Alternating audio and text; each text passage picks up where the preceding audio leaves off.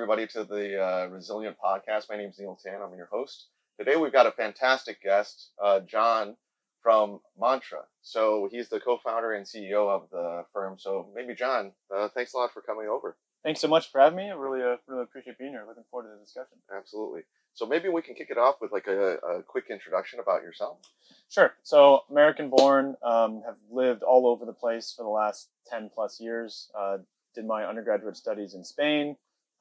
Ended up getting exposed to crypto around that time. So pretty early into Bitcoin in 2013. Right. Nothing life-changing. I was a poor college student at the time, but got exposed. So that was like super early, right? Pretty early, yeah. Okay.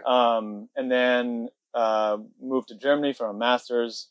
That ended up taking me to China. So I got to Shanghai for a second master's, like a double degree program. Worked at a state-owned Chinese investment bank. I was like the first Laowai, one of the first Laowais to work there, called Guotai Junan Securities. Was doing kind of fintech focused research there. Right. At the latter half, the first half, I think I was just there to look nice and white and be international, to be completely honest. The token Laowai. Yeah, the token Laowai, for sure. But kind of made the most of the situation, and then moved down to Hong Kong end of 2017. Helped set up a kind of a centralized crypto exchange business. That was my first kind of like foray into entrepreneurship, I suppose. Just with a little bit of a soft cushion because we'd already raised money and things like that. But that was like, moved down here, started up the business in Hong Kong from scratch. So from pretty much 0 to 1, made all the mistakes in the book. Still making all kinds of mistakes, but you know, it's part of the process, and have been working on Mantra since 2020. Wow, that's awesome. Yeah. So I mean, I think a little bit of maybe to kind of frame it up for people to understand a little bit more about what your business is today. You can talk a little bit about that. Yeah. So Mantra in general builds a couple different products, but effectively in a nutshell, it's a Web3 protocol and application builder. So we both develop like layer 1 solutions, as well as our own applications. One is a US focused one called Soma Finance, and the other is an internationally focused one, which is similar to Soma, but for an international audience. We've been building this since about 2020. We're pretty much all over the place. We got a team in Australia, Asia, Europe, in Americas. Right. So yeah, primarily focused on regulated use cases and on-chain financial applications. Right. And then when you talk about the different types of use cases, what have you guys gone through as far as? Yeah. So kind of the backstory of the business was we launched Mantra DAO, which was this like DeFi DAO protocol that had DeFi products, staking, lending, a launchpad, a few different things. And this was like 2020 DeFi summer, kind of still a little bit wild west days. But we could always sense regulation was coming. And from a previous venture, we had been focused on, regulated products and use cases. So we saw that this was coming. And, after some success with Mantra DAO, we, began shifting into what we felt was a more sustainable model, which was focusing on creating the best of DeFi with the best of regulation and compliance.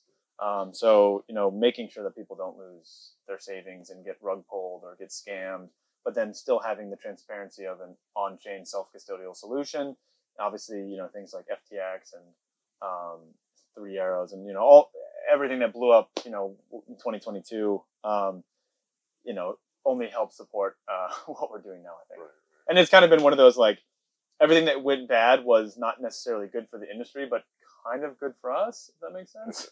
Although, how's that? Well, it's like, it's kind of interesting. Well, it just kind of supported what we're doing, frankly. Right. It gave some validity to the fact that, like, you don't want to store your assets with a centralized entity like FTX or BlockFi or Celsius or Voyager, and the list goes on and on and on and on, right? So the whole idea of self-custody is an important one, but self-custody also brings risks, and DeFi and on-chain finance is hard, and abstracting that complexity away, making it simple so anyone can do it, in my opinion, is the next direction of how finance or consumer applications is gonna move. Right. And you guys have pivoted quite a bit, right? I mean, when your first iteration, when you're talking about Mantra now, all the way till now, I mean, would you have maybe talk a little bit about that sort of entrepreneurial journey, right? Because I think it's quite interesting where you guys are at now. Yeah, absolutely. I mean, it's I mean, were you a firm believer in decentralization in that sense? Like, no, not. okay, I mean, right. so like I've always been a pragmatist with most stuff, and I'm quite practical. Right. So I've always felt that there's a bit of a, you know, a middle ground that, you know, both sides of like decentralization maximalist and, you know, centralization kind of compliance maximalist can, you know, they can coexist. They can coexist, yeah. And I also believe that there's a little bit of decentralization theater, which in the future I think will be possible, but right now the technology is just not there yet. And it's good that there's people who are pushing the boundaries and experimenting with things on that side. But for what we're trying to do, it just doesn't work that way. So it's actually kind of funny that you use the term pivot, which is probably actually what it was, but I just have never thought of it like that. I just kind of saw it as the just general development of everything. And frankly, like the part of the entrepreneurial journey that I've seen is it's just constantly been figuring stuff out. It's not. I don't ever feel like I don't know. You know, everything has just been like try it works or it doesn't, and then if it doesn't work, then you can, you know, try something else, and it's just continually progression. And obviously, being attuned with the industry, like I spend a lot of time on Twitter and reading and just like thinking. I literally think about this stuff all the time, right? From the minute I wake up to the minute I go to bed, I can't stop. That's good and bad. I think we'll talk about that a little bit too. There's some good and some bad in that. But you know, that helps you form a strategy on how you see things. And obviously in the fast-paced like industry of Web3 and digital assets, you know, you constantly have to be on the ball because it shifts like that. People basically fork your stuff. I mean, or yeah, I mean, you got to, well, exactly. I mean, like it's highly competitive. It's a 24/7, 365 market, which adds a whole different level of complexity because there's no such thing as a weekend in that case. Right. That's been a, you know, thing of learning to actually like step away a little bit, which I'm not really good at. I usually only step away so I can like rest. But I'm still thinking, but I'm still thinking about it. So it, you know, it's one of the things I'm working on with my coach about like how to actually think about the successes and not just be focused on the next thing. Because I'm constantly just thinking about the next iteration. But is that the nature of you, or is that the nature of the market? Nature of me. Okay, for sure. I mean, it's a little bit of a so there's this thing like called self-saboteurs, and there's these different like protagonists that are within these saboteur categories, and one of them is hyperachiever, and then the other one's like hyper restless, and I'm both to the max. There's also like controller and you know like all these other ones, but those two I'm like to the max. And it's kind of one of those things where you know you immediately you achieve a goal, and then it's like on to the next thing, and you know you're never like truly satisfied. It's kind of funny. She asked me a question, so I did the CEO coaching thing. She asked me a question like, "What are you like proud about for this from the past quarter?" And I was like, I don't even think about that, right? Because it's always forward thinking and not really, you know. It's not like you're looking at a quarter. Like it's not like a publicly listed company that like, okay, every quarter we got to put out a report. Yeah. These are the, what do we achieve? Here's the financial report. Yeah. Well, we try to do stuff like that. I mean, we try to at least be like we actually do we actually do audits, and we actually have governance and stuff like that, which other crypto companies probably would be like, what the heck? You're not doing like all the different types of transparencies and disclosures and things like that. We're trying. I mean, well, we don't have to do public stuff, you don't, of course, but we're trying to have a degree of professionalism, and I mean, our CFO Brian, like, and I think Steve as well, our general counsel. I mean, obviously they bring a certain degree of professionalism experience that they would expect us to maintain, right? So, which is great. I mean, it's a good thing. They've been obviously super big supports to the development of the business, and I've been able to learn a lot from them too. So, having those type of experienced people, bringing a little bit more to the game has definitely helped the development of myself, but also the business. And they just, you have to do public audits and stuff like this, which I think is it's a good thing. Yeah. It's a good thing. Painful, but it's a good thing. It's not, and it should become more of the norm, in my opinion, right? Right. I think the FTX is just a great example because, like, right now all the stuff is coming to light because it's the trial and everything. So, talking about trying to manipulate Bitcoin. well, that, the like him balking at having a CFO. I think he said something like, how much effing money I have. Like I should know. Of course, I know how much. Obviously, it's like customer money, not his. They didn't have a board. Right. Just stuff like that. It's like, how did you raise all this money from sophisticated professional investors?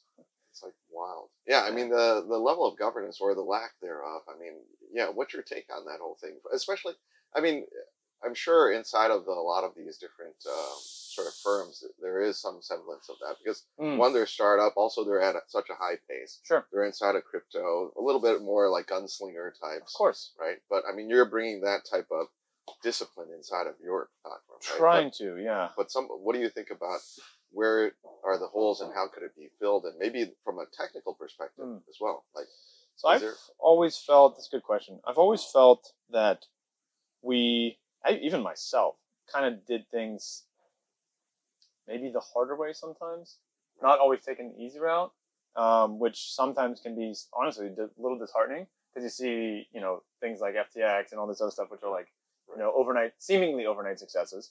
And then obviously there was, something bad behind the scenes. But, taking that extra degree of, caution in how you actually operate your business, how you, go about your financials, how you go about audits, like all this stuff is super important. It might slow some stuff down. If of course you have one dude calling the shots who can just do whatever the hell he wants. It makes it a little bit easier to get things done. Right. But there's a reason to have checks and balances in anything, right? And, that's clearly evident in all this FTX stuff. In our side, I think it's important for us to try to emulate that there's good actors in crypto. And, it's not just a bunch of scam. The industry is weird. It's got all this kind of crazy, personalities and, Wild West gunslingers and all kinds of stuff. Obviously, there's a ton of super professional and highly intelligent people as well. But, it's about time the industry puts like good people on the pedestal rather than, the Do-Kwons and the SBFs and the Mashinskis and like these type of people, right? Or the, what's his name? Richard Hart, the Hex guy. Like all these people are like, it's like, really? Or BitBoy, it's like, really? I'm not trying to beef with anyone necessarily, but it's like, come on. Like, it's true though. It's true. I mean, it's just a fact. I mean, ultimately all these people took advantage of what everyone values the most is trust, right? Yeah. So, 100%. Yeah, it's just a scam.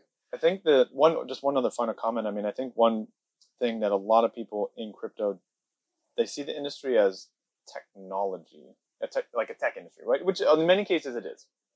But when it comes to DeFi or, other types of financial applications, I mean, it's not just technology, right? It is, you're a financial firm, right?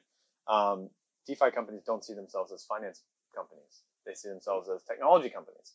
And, having that understanding of finance and technology is a kind of an important thing. But in the end of the day, if you're taking clients' money, even if it's in a smart contract, you are a financial business, and financial businesses are built on trust, reputation, and security, right? Yep. And if you lose any of those, then it's over. Right. And it takes a long time to build trust and reputation, but it takes a very short time to, lose it. Very, very quickly. Yeah. But so actually, I mean, inside of the industry, you've got, like you said, I mean, it's kind of like, one way or the other, or, there's two sides of the spectrum. You have people like yourself who have experience inside of financial industries. You've been inside, even arguably more stringent and more restrictive sort of environment. And you have other people that are like technologists, pure play technologists, but then offering a financial product and stuff. So how do you see that sort of coming to convergence? Are we going to run into more of these type of scenarios because some people just don't understand the fin and only the tech, or like for sure? Oh, for sure. Okay. I mean, I think it's honestly playing out a lot, and I think the U.S. is where it's the U.S., Hong Kong, Dubai. I mean, all these places where we're operating and talking to regulators fairly regularly. All like it's playing out live, like now. Yeah. And you're seeing technology companies that, just don't really agree with some of the ways that the licensing is being presented, and obviously the regulators and the licensors don't agree with the way that the technologists are providing certain services, and it's a little bit of a battle, right? And depending on which jurisdiction you're talking about, it'll go in different ways. And Hong Kong, I think, recently has done a good job of at least expressing the wish to be a venue for the East for regulated crypto businesses, and is trying to kind of begin licensing activities, but it's still pretty, I would say, vanilla product wise, right? It's a process. That's the other thing though with regulation and how this all plays out. Like, crypto is this like instant gratification, 24/7, to the moon kind of environment, but regulation just doesn't work like that, right? It takes time. I mean, since 2017, 2018, we've been working with the US SEC and FINRA to get where we are now, which we're finally like beginning to launch SOMA. That's 6 years. Right. And it's been 6 arduous years. So like 6 years. Literally been working on this thing for 6 years. My goodness. In Dubai, we've been working on our licensing application for over a year and a half. Right. So like this stuff takes time. It is not an instant kind of like to the moon mentality when it comes to this type of stuff. Do you think it's a point in time, or do you think that eventually, I mean, because you guys are first mover in that sense, right? It's like you guys started first, and then ultimately that's why it's slow.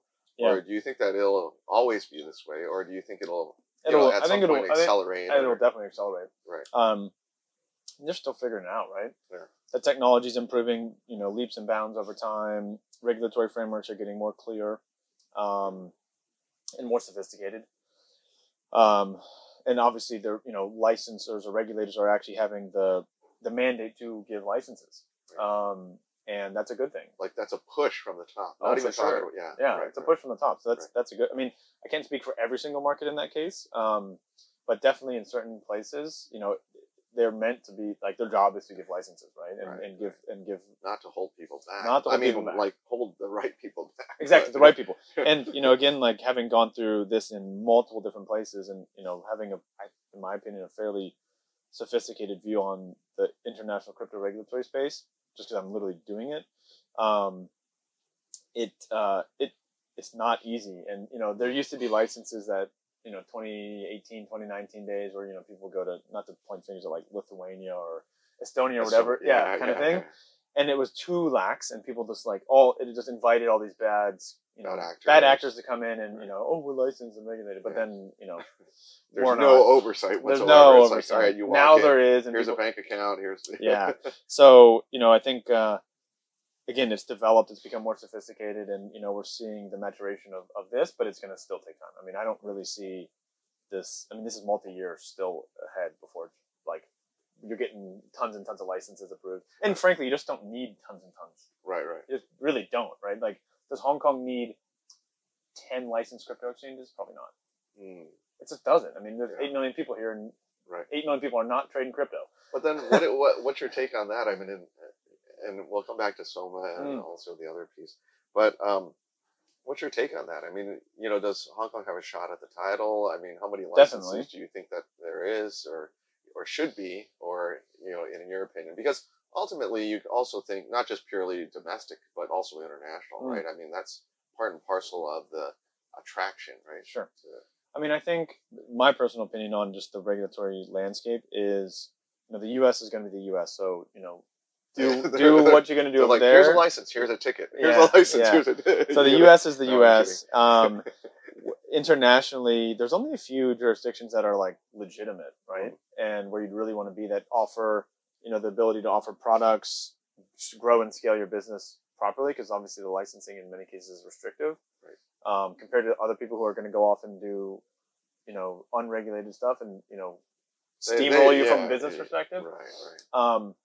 So it's not like if you're going to take the regulated kind of license path, it's like, be ready for it, buckle up kind of thing. Like what?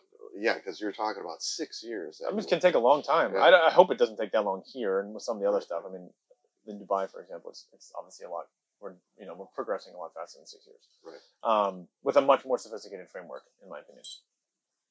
At least from a new technology perspective. In terms of like Hong Kong and its licensing ambitions, I do believe Hong Kong has it's either going to be Hong Kong or Singapore who are going to be the preeminent, dominant kind of like landing spot for crypto businesses in Asia. Right.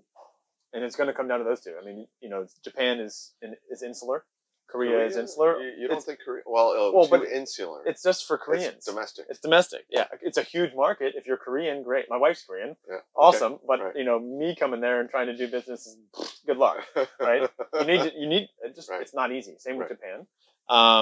In the Middle East, Dubai is taking the lead with Vara. Abu Dhabi, which also in the UAE is another big one. I think the interesting play there is going to be Saudi in the future, because it's just like, that opens up and it's because they have like 35 million people and they're also being, vying for a position. Right? Exactly. Right. And trying to, become more progressive and trying to open up. So, if they open up the taps, it's a whole different game in terms of capital. Right. Europe is challenging, even though they got Mika coming. I'm not a huge fan of Europe from the perspective of what we're doing, just purely because, even though it's supposed to be an intercontinental licensing regime, you're still dealing with 10 different languages, and it really only matters if you're in France or Germany. Okay. And you need to speak German in Germany, you need to speak France in France. Right. The UK is not part of it anymore, Sure. so it's its own thing. Right. I think UK is interesting, but again, it's the UK. And what we're trying to do, at least from an international perspective, the product suite that we're doing, in my opinion, the 0 to 1 opportunity, which is like the game changer for people, isn't in Europe, because people can already get access to stocks and people can already get access to different financial products. DeFi marginally improves that, but for someone like, for example, a tokenized treasury or a tokenized Tesla share for someone in Brazil or Argentina or Africa or Southeast Asia via crypto can be literally a game changer, because you don't have any access to that now. Right. Getting exposure with your USDC or your ETH or your wrapped Bitcoin or something like that, is better than anything, because you can't get that with your traditional brokerage. You might not even have a bank account. Right.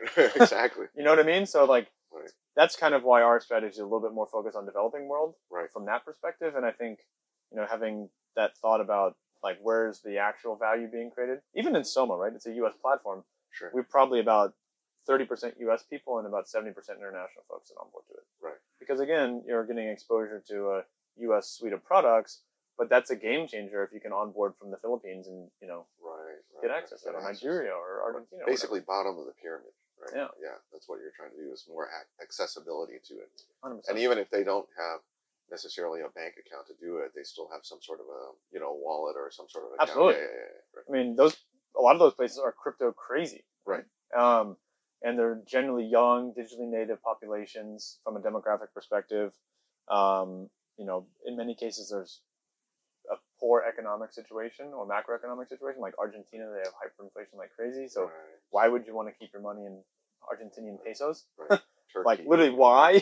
Or Turkish lira? Why? I'd much rather be in USDC, but if you could have USDC and get exposure to a US Treasury, which is giving me 5%, duh. It's a no-brainer. It's a no-brainer. Or even just being able to, get exposure to Tesla. Right. That for many people could potentially be a life-changing experience. Right. And U.S. public blue chip equities is potentially a life-changing experience for a lot of people. Right. So tell us a little bit about the whole Soma Finance and also your experience in trying to get the DeFi platform, right? The license for the DeFi. Those two things. So Soma goes back a while. I met our partners on the broker-dealer side, Bill and Jim, in 2016, 2017. So a long time ago.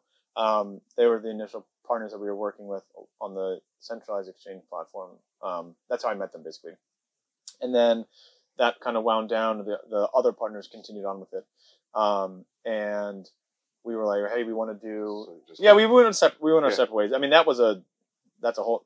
It wasn't an amicable separate ways. That was an interesting experience as a 24 or 5-year-old going through that. To be honest. But having that kind of it's worse than like a girlfriend boyfriend type thing, because it's business, right? Because it was for sure, because there's money and legal stuff involved. That was a trial by fire for sure. Very early on in my career. Right.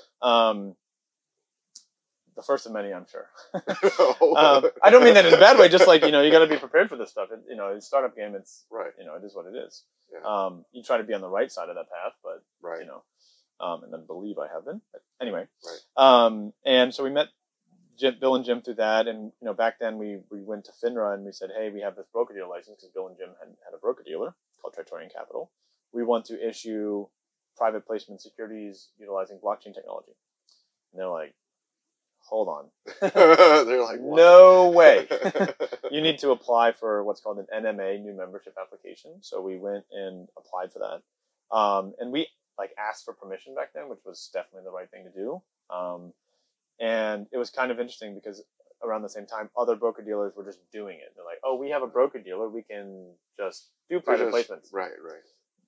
And we're like, we know you can't because we asked. Right. And they told us no. Right. But they would still go do deals, and you'd see articles come up in CoinDesk and be like, this is so annoying. Right. All these guys are getting attention, but they don't have any licensing. Yeah. A little bit of that regulation, technology kind of thing. Yeah. All it takes is somebody to drop a note in the hotline. Well, and that happened, and those guys got shut down. Oh, really? Yeah, okay, for sure, 100%, they got shut down. Right. And we ended up going through, a year and a half-ish process of going back and forth with FINRA to get this tokenization license, which allows us to do private placements on chain, retail, and institutionally friendly. The retail is the big differentiator because no one has that as far as we're aware, as well as on any chain or protocol. So you can do both, open permissionless like Ethereum, Solana, Cosmos, whatever, or you could do it on a permission chain like a Hyperledger or something like Corda or whatever. And we got this license, and we're like, oh, amazing, we're gonna get all this fanfare now. But the way that it works in the U.S. is they don't publicize or notify that people have been given licenses. It's on a public registry, so it's called broker check. You can go check all the broker dealers in existence, and it shows all the activities that they're allowed to do. But they're not going to, FINRA or SEC will not issue a statement saying that these guys can do this. Right. They will never. Why? They don't want to pick favorites. Okay. Yeah, it's just how they work. But it's just a timing thing. I mean, okay, you got a license, you announced. Well, we got it. We tried to announce, and oh, they didn't want you to. No, they don't care if you announce it. They don't care if you announce it. But they won't announce themselves. Right. So that doesn't really aid in the oh great, you're approved kind of thing. Right. Whereas in Hong Kong or Dubai or whatever, they're going to announce and say, hey, these guys are actually been approved. Right. So we did it, and we're expecting a bunch of fanfare. It was minimal at best. Right. But we got the license, which was important, and we went out and tried to do the first deal that was exciting. And I had been talking to a basketball player called Spencer Dinwiddie. Plays for the Brooklyn Nets. Okay, right. Well, he played for the Brooklyn Nets at the time. I think he's back. He's hopped around a little bit. Okay. He wanted to tokenize his earnings on his contract. Really? This was 2019. Cool. Yeah. Right. And he had. So I reached out to him on LinkedIn. I saw that he was doing it. I reached out to him on LinkedIn. Big basketball fan, big LinkedIn fan, and he responded. He's like, "Yeah, I'm." Yeah, I was like, "Hey, I see you're doing this. Wow, you're doing this So deal. cool. We have a license. We should talk." Right. So we got in touch. Started working with him. Ended up actually working with 2 other broker dealers first. Sure. But both of them fell out, or both fell out. Yeah. Okay. Because they didn't have the license. Right. They weren't, and the NBA wasn't happy with the deal, whatever. Right. So that got shut down. But we actually got the transaction to happen. Wow. Got it through. It kind of the story of trying and to a degree failing, but just learning and then growing from it. Right. The time when the transaction was closing was March of 2020. So we're selling a basketball player token. Right. That initially had a lot of fanfare and a lot of capital support, and then COVID. Wow. And who's investing in excuse my language, basketball player shitcoin, when the NBA is shutting down? No one knows what the hell is happening with COVID, right. And even the asset that we're tokenizing, in theory, Spencer got COVID himself. So It's the first time you've ever tokenized a COVID-stricken asset, I think. In the world. Tokenized COVID. Yeah. So we got it done, but it wasn't as we were trying to raise 10. I think only 1.5 ended up actually committing, something 2 or something like that. Although initially there was a lot of interest, and then we proceeded to get audited by FINRA. Every single department audited us, and we were a small business. It was Bill, Jim, myself, Will, And we just, we couldn't do other things other than focus on the audits, and Bill and Jim were, managing that. So that's when Will and I, literally, we had to figure something out. So that's when we started MantraDAO with a couple other parties. Cool. Very cool. So that was like, we had this regulatory experience with the SEC and going through one of the first regulated offerings in the U.S. history on chain. And then we went and actually, but it was like kind of rudimentary and it wasn't like DeFi, right? Or DeFi-ish. Then we went and did MantraDAO, which was like building all this DeFi stuff, figuring out how to work and operate in this space. Again, making all kinds of different mistakes and figuring it out along the way. And then bringing those two ideas together. And that's kind of where Soma sits. That's where Soma now is. Yeah. So you can kind of see it's like constantly trying, failing, growing, learning, but not necessarily in my mind pivoting. It's always been in this. Right. In my mind, my life is always in a direction, but it takes, Right. But as long as you're progressing forward. Right. And you can kind of see that, even if it is a little bit of a step back, it's still an opportunity to go forward. How did you, I mean, obviously, I guess just kind of a little bit about how you built that type of resilience, right? I mean, I think, is it from like, when you were a kid, or like, is it through your sort of like studies or your professional career, or So the other part of my personality is hyper competitiveness. Okay. I've channeled that in different ways over my life. Beer chugging, or it depends on the time. Some with sports, some with other things. Right. So that's also part of it. I'm honestly like, I'm just built for this. Like, I just know I was put on this earth to do this type of stuff. Not like Mantra or Soma or whatever, but just entrepreneurship. You building were not businesses, born leading to teams. get a job and sit at a desk. No, definitely not. And I've obviously had to figure that out over time through trial and error, lots of error. But I think just naturally I found that I have a predisposition for handling immense loads of stress. And I do like the managerial, like, culture building element of being a CEO and being a founder. The people element, like, I live for that kind of stuff. I live for the growth, and I found over time, particularly like in the last 3 years, taking that as a sample size, like, when crypto was going crazy, it was all good and it was fun and it was easy. The last, let's call it 18 months, have been like probably the hardest 18 months of my life. But I haven't enjoyed it. I've never liked it more, if that makes sense. Yeah, literally. Like the pain. I like it. So my dad has this. I would prefer maybe slightly less volatility in my personal financial life, to be honest. But I do enjoy. You're going into treasuries. No. Yeah, no, I mean, seriously, the next one, I'm taking some of the side mix more for my family than myself personally, to be honest. I'm good at going the ups and downs, but for the family part, it's important to have some sustainability and whatnot. But my dad has this expression, because he was in the Marine Corps, called "you got to embrace the suck." Yeah. And like, if you can like, make that your mantra and really enjoy the shit, then it becomes a superpower. So that's where mantra comes from. No, it does not. But it does not. But it's like embrace the suck as a tagline. Embrace the suck is one of my personal mantras. That's for sure. 100%. 100%. That is wild. So key learnings, I mean, out of that whole experience. I mean, you've gone through ups and downs like crazy. I mean, not even just talking about the markets, but then the business, the teams, working with your own, co-founders and so forth. Absolutely. It is a just ever evolving process. And if you become, I think this is part of that like hyperachiever element where you don't care as much about the goal, but rather the next one, then it's constantly like, okay, well, I've done this and we've figured it out, but now what's the next thing? And, I just naturally am, I think, a problem solver, which sometimes it's great for work, maybe not always good for personal life, just purely because, sometimes your wife doesn't want you to solve her problems. She wants you to listen to her. You know what I mean? Most of the time she probably just wants you to listen rather than like try to fix it. Yeah. But my natural is just like, I want to fix stuff, right? So like I know that was one of the things you had a question on before, is like the good and the bad of personal life and founder life and whatnot. that's one of the things that, turning off boss John, CEO John, founder John, and just having like home John is very hard for me. Very different. Yeah, very hard. Then what do you do? So working on it. I don't know. I don't think I have a solution to it yet, to be honest. You like hit the gym, or you kind of like you got to find stuff that like gives you your time, your space for yourself, but also for your partner together. Yeah, together. Right. More trips together, more vacations, more. No, honestly, we haven't done dinners. A vacation in a long time.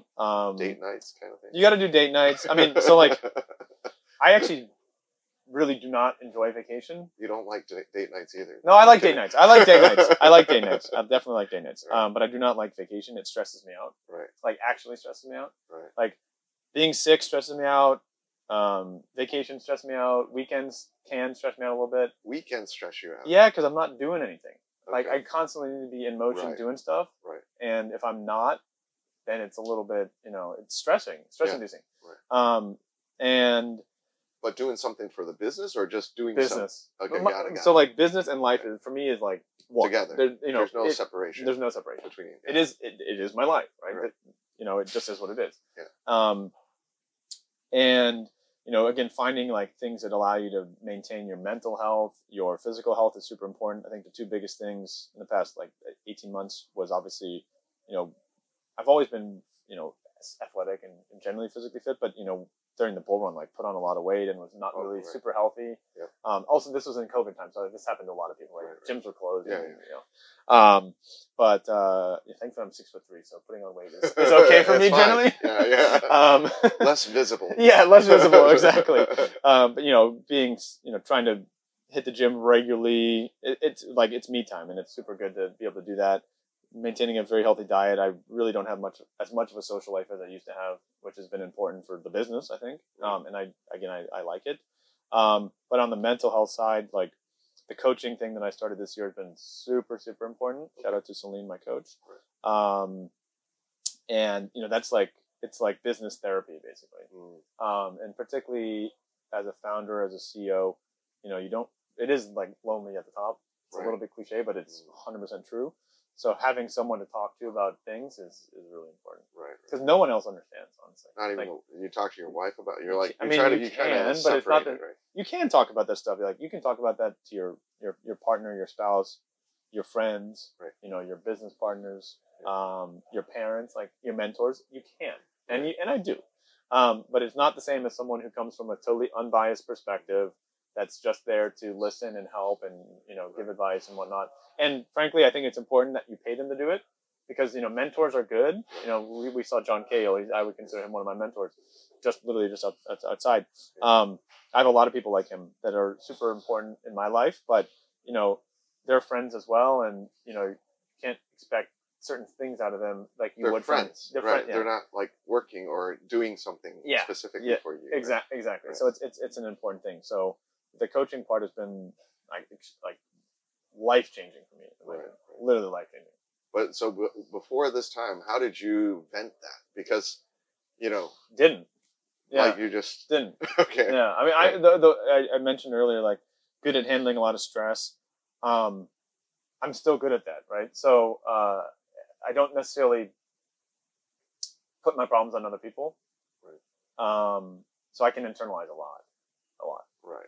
So you just kept it inside and then just kind of ride with it. And, I mean, it's still a little bit of that, like, I'm just kind of built for this kind of thing. Right. Mentality, I guess. And I can just handle a lot of shit. I think. I mean, really. At the end of the day. So you kind of look at that, and then now directionally, where are you taking the business, or what's kind of like the next phase, and then of the development of the business. So this year has been, in my opinion, a lot of like cleaning up baggage. Baggage. Okay. Yeah. So what I mean by that is just like we had all these different things that we were working on, and that were part of like a initial bigger vision, or not even bigger division, just an initial different vision. And as we've kind of shifted and become more focused, it's been a lot of just focus on stuff. Particularly for me, I want to focus on the most important things. Right. And frankly, I wasn't CEO of Mantra before, because it was a DAO, right? We had two other co-founders. It was a different setup. So like, beginning of this year, I took over the actual role of CEO. Although, to be honest, was kind of already doing that Of course. naturally. Somebody had to take the Yeah. And, learning how to be a professional CEO and whatnot is an exercise in like setting culture, setting strategy. Sure. Making sure the lights stay on. Like these type of things are, in my opinion, the three most important things you need to focus on. And then solving problems. So like learning all that this year, refocusing as much as possible, trying to empower the team as much as possible in challenging times. Recently, particularly like trying to focus on delegating more. And interestingly, like I don't feel like I'm a bad delegator, but I think that I was enabling the team to come to me to answer their questions or solve the problem, right, when frankly they knew that they could do it anyway. So I'm just like, I don't even want to hear about it anymore. Right. We have a framework about how to make decisions. Oh, is that right? literally a decision tree. We have leaves, branches, trunks, and roots. Okay. Branches and leaves, I don't really need to know about. Yeah, right? Trunks, I need to actually be informed, and like roots, you can't cut that off without. Right. I need to, that kind of thing. So, right. like starting to implement this type of stuff has been really important, and giving people want to be empowered, right? People want to do this stuff, and kind of understanding that psyche about enabling and empowerment and accountability has been a lot of stuff we work on in the CEO coaching too. Right. So what's obviously it's a bear market right now, so motivation inside of the teams, that type of drive. How do you maintain that? Like, I think that's always a very big challenge for a lot of entrepreneurs. Right? So. 100%. I mean, it's particularly in crypto because it's like so in your face. Yeah. Because it's like all about price action on crypto assets, right? Whereas in other industries, you could be in a downturn, but it's not like you have a publicly traded asset that's like in your face, like going up and down, and Right. So that's obviously been an important thing to just kind of manage with the team. I think the best way you can manage that as a founder or a CEO is model the behavior you want them to see and maintain optimism, show up, and get your shit done, and be present and be jovial and do whatever you can to support them. Also, frankly, I spend a lot of time like playing psychiatrist to a degree. Is that right? For sure. So you're taking people into the office. 100%. Like, no, I want to talk to people. I want to talk to the team, like, figure out what's going on, how they're feeling. I enjoy that part of the job. And it's an important part of my role, I think. It also helps me, frankly, because I get energy from it. So, at the same time of me being able to hopefully solve and listen to their problems and concerns, I can also then make more informed decisions on how to grow and lead the business.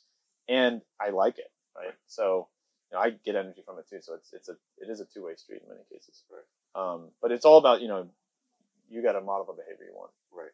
So you give them feedback, they give you feedback as well? Or? Feedback is an immensely important part of the coaching stuff. Right. 100%. It's like, it's everything. Literally. Right. It's everything. And you got to keep that, one is the cohesion of the team, and also maintain that sort of culture as well. Right? I mean, I think it's 100%. And, similar to, trust and reputation and things of this nature, culture is very hard to build and it takes time, but it's very easy to erode. Super easy. Good news travels very slow. Bad news travels super fast. So, building that up and managing, tough times is an important part of like really setting the culture and embodying it. Like, don't set rules and don't set a culture that you can't maintain yourself. Because otherwise, it's just going to do the exact opposite of what you want. Right. Yeah. Because I love researching and reading about this stuff. Like I read all the time, but I'm always reading business books and listening to business books, mainly Audible. a lot of Audible. Yeah. It's easier. It's easier for me to do because you can put it on like 1.25 or 1.5 speed, so it's a little bit quicker. Sure. Yeah, you always kind of like want a high speed through some of that stuff. Definitely. And then so future of crypto. I mean, like, you kind of look at it. People are talking about it. The halving and everything like that. I mean, what's your take in terms of like the future roadmap, if you will, for crypto? I mean, I think the two big events upcoming that could be potential, good tailwinds, obviously, is the halving seems to be a self-fulfilling prophecy over time, or has been over time. Bitcoin ETF approval, I think, must be a good, tailwind for the industry, even if it does get priced in from a price action perspective. But we literally this week was the fake news about the ETF being approved, and you saw how Yeah, the spike yeah. went. So you can tell people. 30, You right? can tell people. Yeah, it went up to 30 and then came back down. Obviously, it was fake, but I think people are definitely excited about that. And how could you not if someone like a BlackRock or Fidelity or someone gets an institutionally approved product that institutions can get exposure to Bitcoin with at the spot level, right? So that's going to be important. I think, I see all kinds of extremely talented, extremely motivated builders continuing to build. So, the people who I actually like the bear market kind of stuff. You like I enjoy it more because you have the people who are really here for the real reasons, not just for the quick wins. Right. And, I just vibe with that more. A little bit more like I enjoy the hard way. Sure. If it's easy, everyone will do it kind of thing. Right. And the bull market is like when you can kind of have a little bit more fun and, it's easier. And I hope not to get into that trap again on the next one. Too much partying or. I don't think that's going to happen just because of the way my life has progressed and I'm getting older. So, but you don't want to let your foot off the gas. So in my opinion, like the ones who are building now, it's the best time because you can launch and get, the core community and the core, believers interested in your product. You can really get good feedback on what you're trying to build and develop. Where that's a little bit harder when it's just a bunch of speculators and people who are just there for quick bucks, right? But if you have that infrastructure and foundation built during the bear, it's really going to give you a strong tailwind in the bull, and that's how you can gain market share and become one of the next, people who wins big in the next cycle, right? And the other thing with crypto, and I think just in general, is like it's hard once you've had that big win to continue it. And what I mean by that is you kind of mentally check out because in many cases you're financially set up for the rest of your life, right? And it's kind of hard to continue to motivate yourself, and in many cases. And I found over my life, through multiple booms and busts, I am no happier with X amount of dollars in my crypto wallet or bank account than I am now with significantly less because I'm putting it all into the company and not getting paid, right? Right. For a long time. So it's not driven by the financial, absolutely not the money. No, absolutely not. If you can find that motivation that's bigger than that, then again, it's like, I would do this for the rest of my life just because I love it. Right. And it's like, when you find that out and you find like, hey, this is what I'm meant to do, it's like, just, right.